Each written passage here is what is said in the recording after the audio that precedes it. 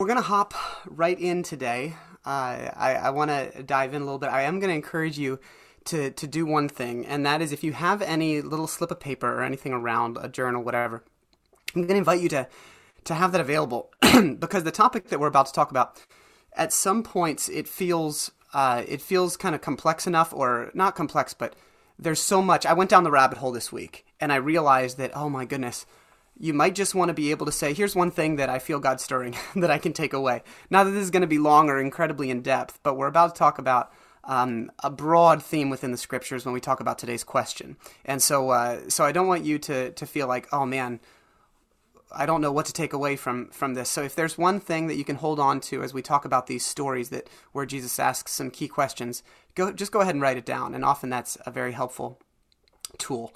So last week we talked about the question of do you want to be well, right? It was about desire. How badly do we want to be made well? And so there was a big question about asking ourselves that question internally, taking a look inward. Today, this week, we're looking more outward at Jesus himself, and we're asking about how much we really believe. So let me ask you the question to start out. Do you have faith? And do you know what it means to say yes or no to that question? We're going to tell two stories from the Gospels today. The first one is from the book of Matthew, and I do want to throw these passages up on the screen here. So let me just do that for you.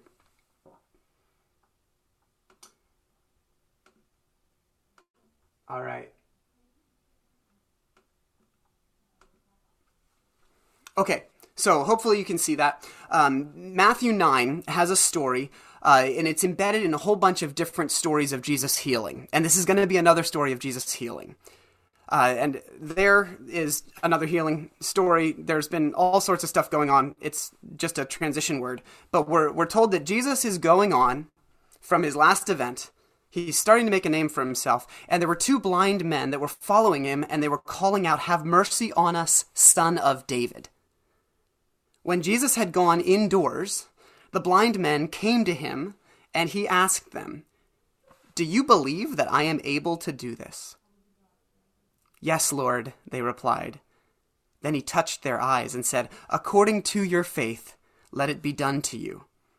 And their sight was restored. Jesus warned them sternly, "See that no one knows about this." But they went out and they spread the news about him all over the region. That happens all the time, by the way. Jesus says, "Don't say anything about this," and it's like it's like nobody can keep their mouths shut after that. So anyways, I want you to take a look at this story because Jesus he asks a question and he makes a statement. And his first question, actually, we should tell you something beforehand. No, let's just do the question. Okay, so there are these blind folks, and they come up to Jesus, and they're crying out for mercy. Okay, they're crying out for mercy, and Jesus has heard them likely because they've been following him. So we're told that they were following him, and what they're crying out is, "Have mercy on us, Son of David." Now, it's really interesting that they use the phrase Son of David because that is what we call a messianic phrase. It meant that they weren't just saying Jesus was a healer. They were calling him the Son of David, the one that Isaiah and the prophets called and told would one day come and restore Israel. Okay? So they are using a specific phrase that says, "We believe that you are the Messiah. O Messiah, come have mercy on us." And so they continue to pursue Jesus. Jesus doesn't turn right away, possibly because he doesn't want yet to be known as the Messiah because of the political connotations with him leading a rebellion. People thought that the Messiah was going to come and take charge and lead an uprising. Okay, and so he shied away during certain times in his ministry from that claim until the time was right. But anyways, they keep following him. So he goes inside somewhere into a house, wherever he's heading, and they keep pursuing him. They keep following him. At this point, Jesus looks to them, and he has heard that they believe that he is the Son of David. And he says to them, "Do you believe that I am able to do this?" And then they say yes. And then he touches them, and the second phrase that he says is, "According to your faith, let it be done to you." And their sight was restored. Okay, so there's a story here, and the story is obviously, do you believe and then according to your faith. Now, before we go any further, we should probably learn about the words here that talk about belief and faith, because we really kind of screw it up a lot in our language. The roots are so important because the word believe is pisteuo, and the word faith is in Greek is pistis, and those are actually the exact same words. One's a noun, one's a verb, or both can be both. But the whole point is that to believe literally means to have faith, and that's not surprising, right? We would agree with that in our culture. Here's the thing, though: there's a third word that these both also mean, and that is trust. In English, sometimes when we hear the word belief, we think about the head knowledge that comes with it. You know, do I think that this is true in my head? Let me weigh the evidence. Let me think about it for a while, and then I'm going to decide, do I believe this or do I not believe this? But faith in Greek is all about trust in an active way. All right, like trust fall type of trust. I don't know if any of you ever did those camps, those summer camps where you would line up and get ready to fall backwards and you would be caught. It was called a trust fall. And the question is, do you believe that these kids, I can't believe that they let kids do that because I was dropped at least once. So my belief was not always well placed. Do you believe that you will be caught? And you can't say, yes, I do believe it. I'm just not going to volunteer to be up next. If you believe it, you step up and you fall. This is what belief and faith means in the Greek context, in the Hebrew culture, okay? So this is, I have a really fancy microphone right above me so that you can all hear me well in my little basement studio. It's not that fancy. But I'm trusting, it's hanging by a rubber band, and I am trusting that rubber band, I do not know how old that rubber band is going to hold this little microphone. It's not going to fall and smack me in the head. That's belief, okay? When you look at a bridge that's just been newly built, right? And there's water underneath it, you don't believe that it'll hold 20,000 pounds until you actually drive your truck. Oh, man. Across it, right? That is belief, according to the scriptures. That is belief, okay? And so it's really important that we understand that belief is faith, is trust in an active way. But the neat thing here that I think that we should pick up on as we get into this world of faith is that Jesus knew that there was something more to what these men wanted, because they were calling him the Messiah. In fact, what he says is when he heals them and he says, run, don't tell anyone about this. They went and spread the news about him. It doesn't say that they spread the news about what happened. I'm sure they told what happened. But what they did was they spread the news about Jesus. Because what they were doing is they were trusting something more than just that moment. Let's see, how else do we say this? Sometimes when you see and experience something small, it makes you start to trust in something bigger. It's like when you have a team that you cheer on and they win and they're an underdog and they win the semifinal game. You begin to believe that they're capable of winning the final, even though you wouldn't have before. The journey of faith in the scripture is the journey of seeing God's faithfulness in small ways that remind us that the big type of faith is understanding God's faithfulness in the broadest ways and learning to live in light of that. So, do you believe that I am able, when Jesus asked these men that, I believe, was actually a connotation to something far deeper. In other words, you believe that I may be the Messiah. Do you believe that I am able to do this? Not just to heal you, but you call me the Son of David. Do you believe the biggest story that might come out of this? And they said, yes. And he says, according to your faith, I'm going to heal you. So I want us to think about faith in multiple lights. I want us to start by that story, and then I'm going to tell the next story, and then I'm going to try to bring this together for us. So we're going to explore a second story, and that's the story in the book of Luke, because it ends with a question that brings the whole theme together. Okay, so we're in Luke 18, And here's the story. Totally different story, but it brings out something different about faith. Then Jesus told his disciples a parable to show them that they should always pray and not give up. He said, in a certain town there was a judge who neither feared God nor cared what people thought. Now that's, when he says nor cared what people thought, that doesn't mean that he has like a healthy sense of self. It means he doesn't care about people, okay? There was a widow in that town who kept coming to him with the plea, grant me justice against my adversary. For some time he refused, but finally he said to himself, this whole thing's almost a joke, because who says to himself, even though I'm not a God-fearing person? But finally he said to himself, even though I don't fear God or care what people think, yet because this widow keeps bothering me, I will see that she gets justice so she won't eventually come and attack me. Listen to that statement. Because she keeps bothering me, I will see that she gets justice so she won't eventually come and attack me. And the Lord said, listen to what the unjust judge says. See if I can get this passed. There we go. Listen to what the unjust judge says. And will not God bring about justice for his chosen ones who cry out to him day and night? Will he keep putting them off? I tell you, he will see that they get justice, and quickly. However, when the Son of Man comes, will he find faith on the earth?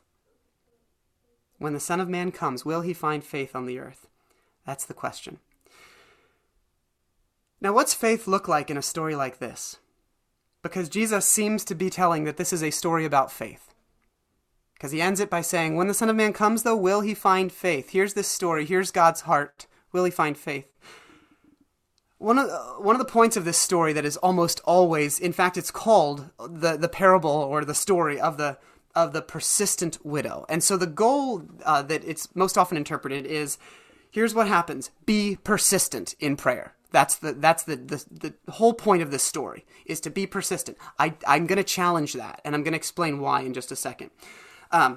First of all, Jesus is giving this example that even this human judge is a horrible character, really. Doesn't care about people, doesn't care about the things of God, and has no interest in granting justice. But even he eventually caves in when there is justice needed.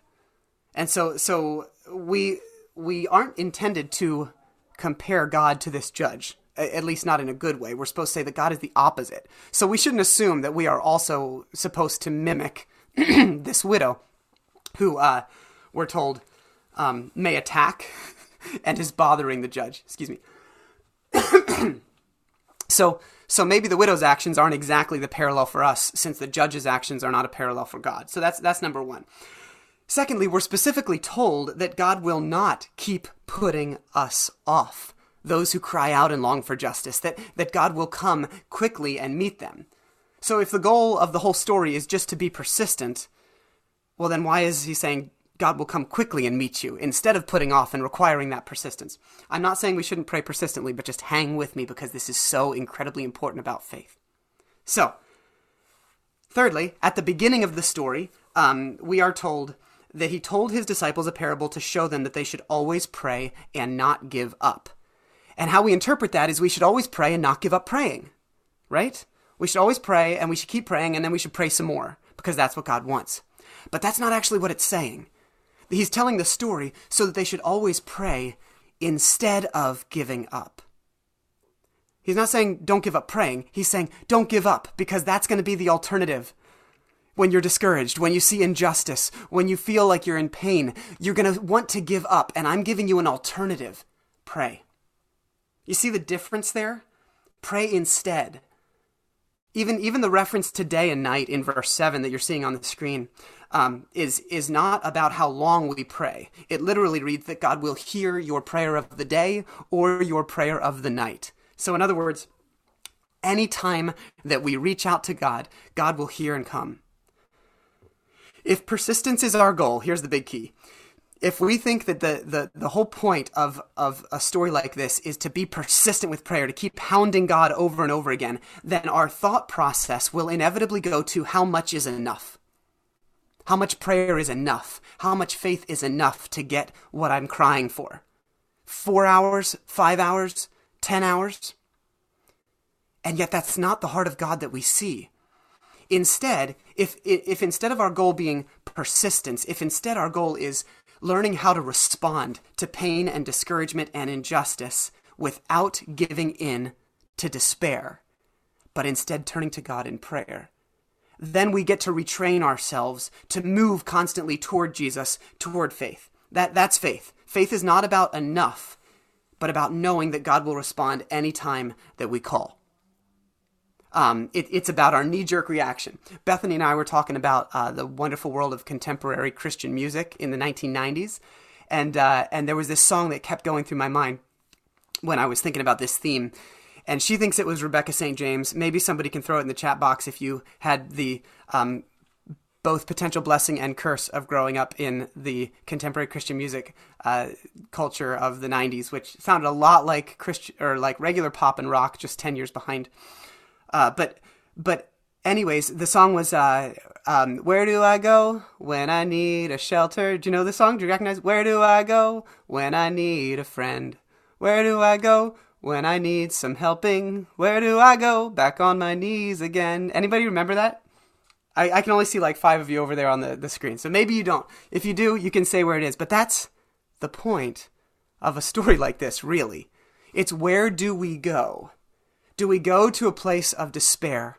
Do we go to a place of discouragement? Or do we believe something about the heart and character of God that moves us in the hard times of our lives back to trust? Back to active trust, to belief, to faith. So Jesus doesn't say, will he find any people that are persistent? What he says is, will I find faith? Will I find people who walk with the conviction of prayer and not despair, of connection and not removal? One of our problems that we have with all of this when we think about faith is that that faith really, biblically speaking, has nothing to do with certainty of outcomes. At least not in the small micro sense.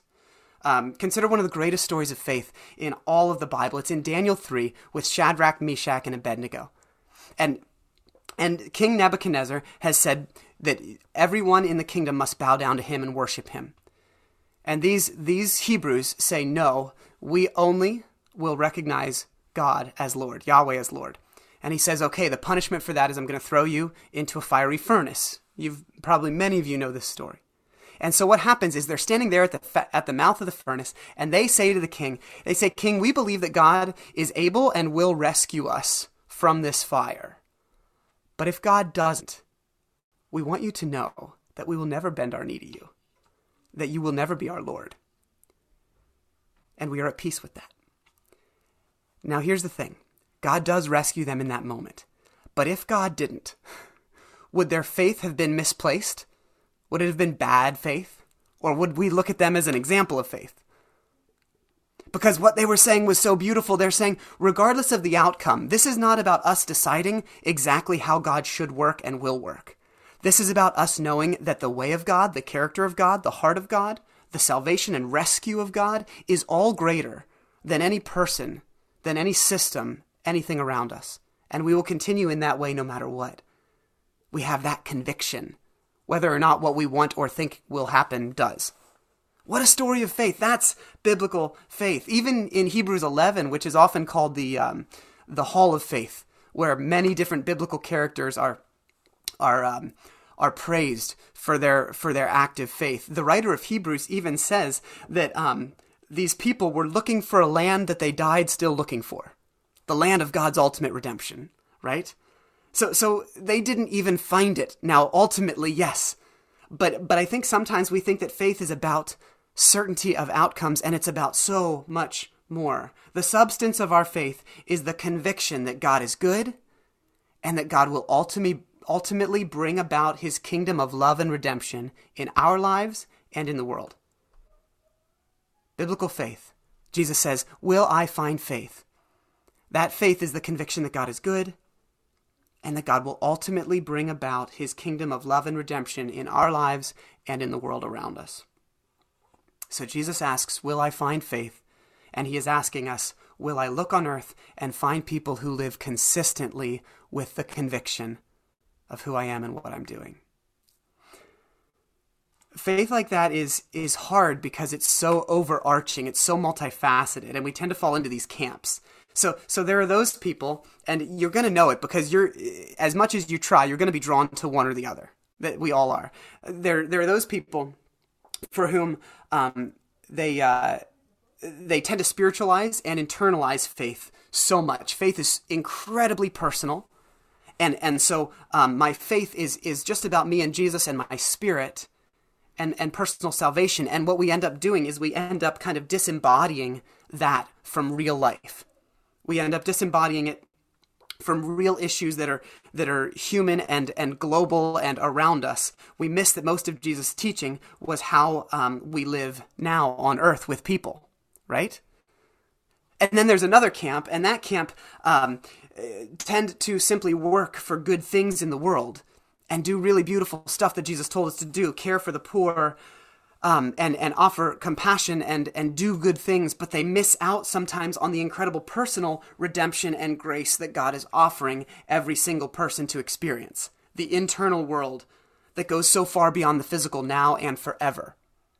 And so we're drawn to one of these two things, and it's funny because sometimes we say, well, there's the Jesus is my Savior, and then there's the Jesus is the Lord of the earth. And we separate these two things, sometimes because belief has been understood to be up here, instead of seeing that real faith is understanding that Jesus, my rescuer, is also in the process of rescuing all of creation, and I get to join in that. So we're horrible at living as people of real faith most of the time, people with robust, active, integrated trust. That's why that first story is so important. Jesus says to these blind men, do you actually trust that I can change things? And they're like, well, yeah, we changed our direction. We didn't just cry out. We followed you inside. We pursued. That's active trust. We tracked you down. Conviction lived out by hope and by action.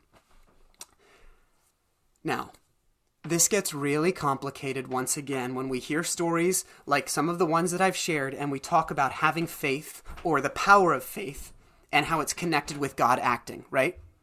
I know some of you, even when we talk about having faith and a healing story and we hear that Jesus said something of, by your faith, right? By your faith, you are made well, which is really funny because it's clearly Jesus doing it, but somehow there's a connection there.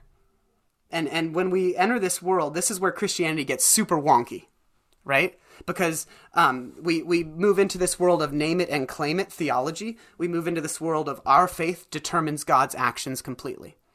Let me play both sides here for a minute, biblically. Yes, Jesus in this first story clearly says that the faith of the men plays a role in their healing. And yes, where there is no faith in Jesus' hometown, we are told that Jesus could not do any miracles. Not wouldn't, but couldn't. So there is some sort of a role that the faith of people play in all of this, in how God works. And yet, we're also told, Jesus says that the Spirit blows wherever it will, wherever it wants to. Paul in 1 Corinthians says, who can know the ways of the Lord to instruct him, right? And Jesus teaches us that our best form of prayer is not to pray for what we want, but to pray for God's kingdom to come. And so here's the thing. There is so much mystery in all of this. And if we don't allow for mystery in our faith, it's a part of it. If we don't allow for mystery in our faith, we will either ignore the beautiful, great benefit of faith, or we will exploit it for our own purposes. If we don't embrace mystery, we'll either miss the beautiful benefit and hope that faith brings, we'll disregard it, or on the other side, we'll exploit it. So, as I was looking at these stories this week and asking Jesus to kind of help me see where our faith as a community can continue to grow, I realized that as we look at these two different stories, and there are so many, I just got totally bogged down with all of the different times that faith is mentioned and spoken of in the Gospels. Jesus says, why do you have such little faith when Peter's, called out to walk on the water and struggles? I mean, there's just so much of this to explore, and we could do an entire series on faith. But here's a macro level. Faith is experienced in two ways. Like we experience having faith and the byproducts of it in two ways. Number one is personal healing, like our first story. Do we believe that Jesus can heal us and transform us? And I'm not just talking about, physical stuff. These were all representatives of what God was wanting to do to the world on a macro level. Do we believe that Jesus can transform us personally, change us from the people that we are to the people that God wants us to become? Do we have faith in that internal personal transformation? And the second thing is, do we have faith in global transformation? Do we trust that God is at work to bring about justice and wholeness? So on one level, do we have faith that God can change me and is changing me and is rescuing me? And on the second level, do we actually have faith that God is doing something in the world, that God is working toward an ultimate redemption to bring about good, to use his church for that? And that faith then, so that's how we experience faith in those two ways. And then we express faith in two ways. And the first is prayer. Here.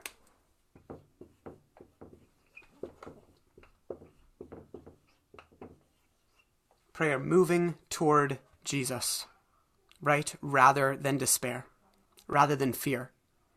That's one way that we express faith. We move toward Jesus in those moments, and we consistently, again, not about time, about heart posture. We consistently move toward Jesus and say, Jesus, I need to trust you. I want to trust you. And secondly, radical discipleship is the second part. So prayer is one way that we express faith. And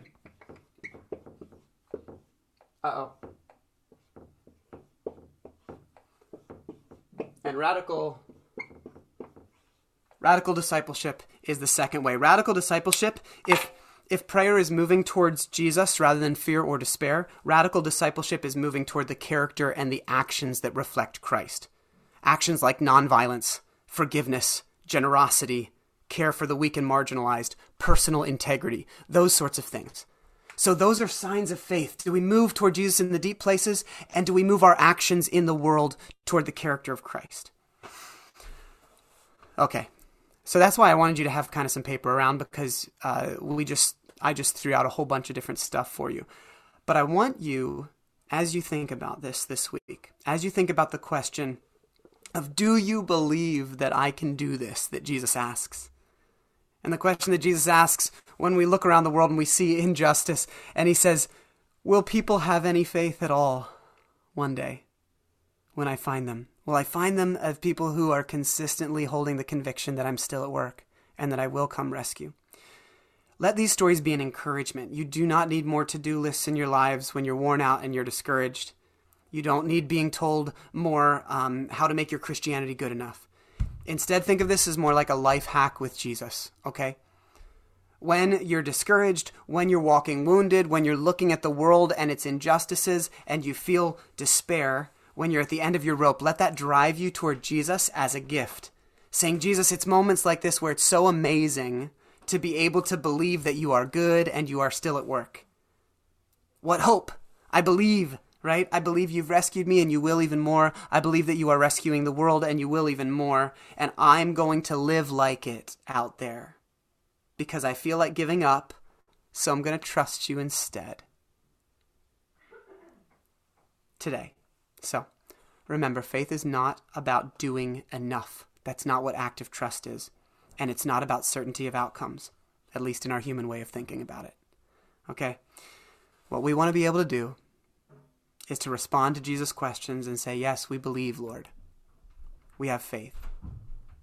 We hold the conviction that you are good and that your kingdom is going to come about, and we'll live like it toward others and in the deepest places within our own spirits. Final note, and then we'll break out into some groups for dialogue, so hopefully you can clarify with each other what maybe the Spirit was saying during these minutes. But final note is that sometimes we need to rely on the shared faith of the community when it's hard for you personally. We have such a hyper focus on an individualized faith, but the biblical witness is that God's church is the body of Christ. And so we trust each other's faith when it's running low in our own lives. When our convictions of God's goodness or God at work is running low, we walk with the community of faith faithfully so that we can be reminded, so that we can share in that faith when we don't seem to have enough of it.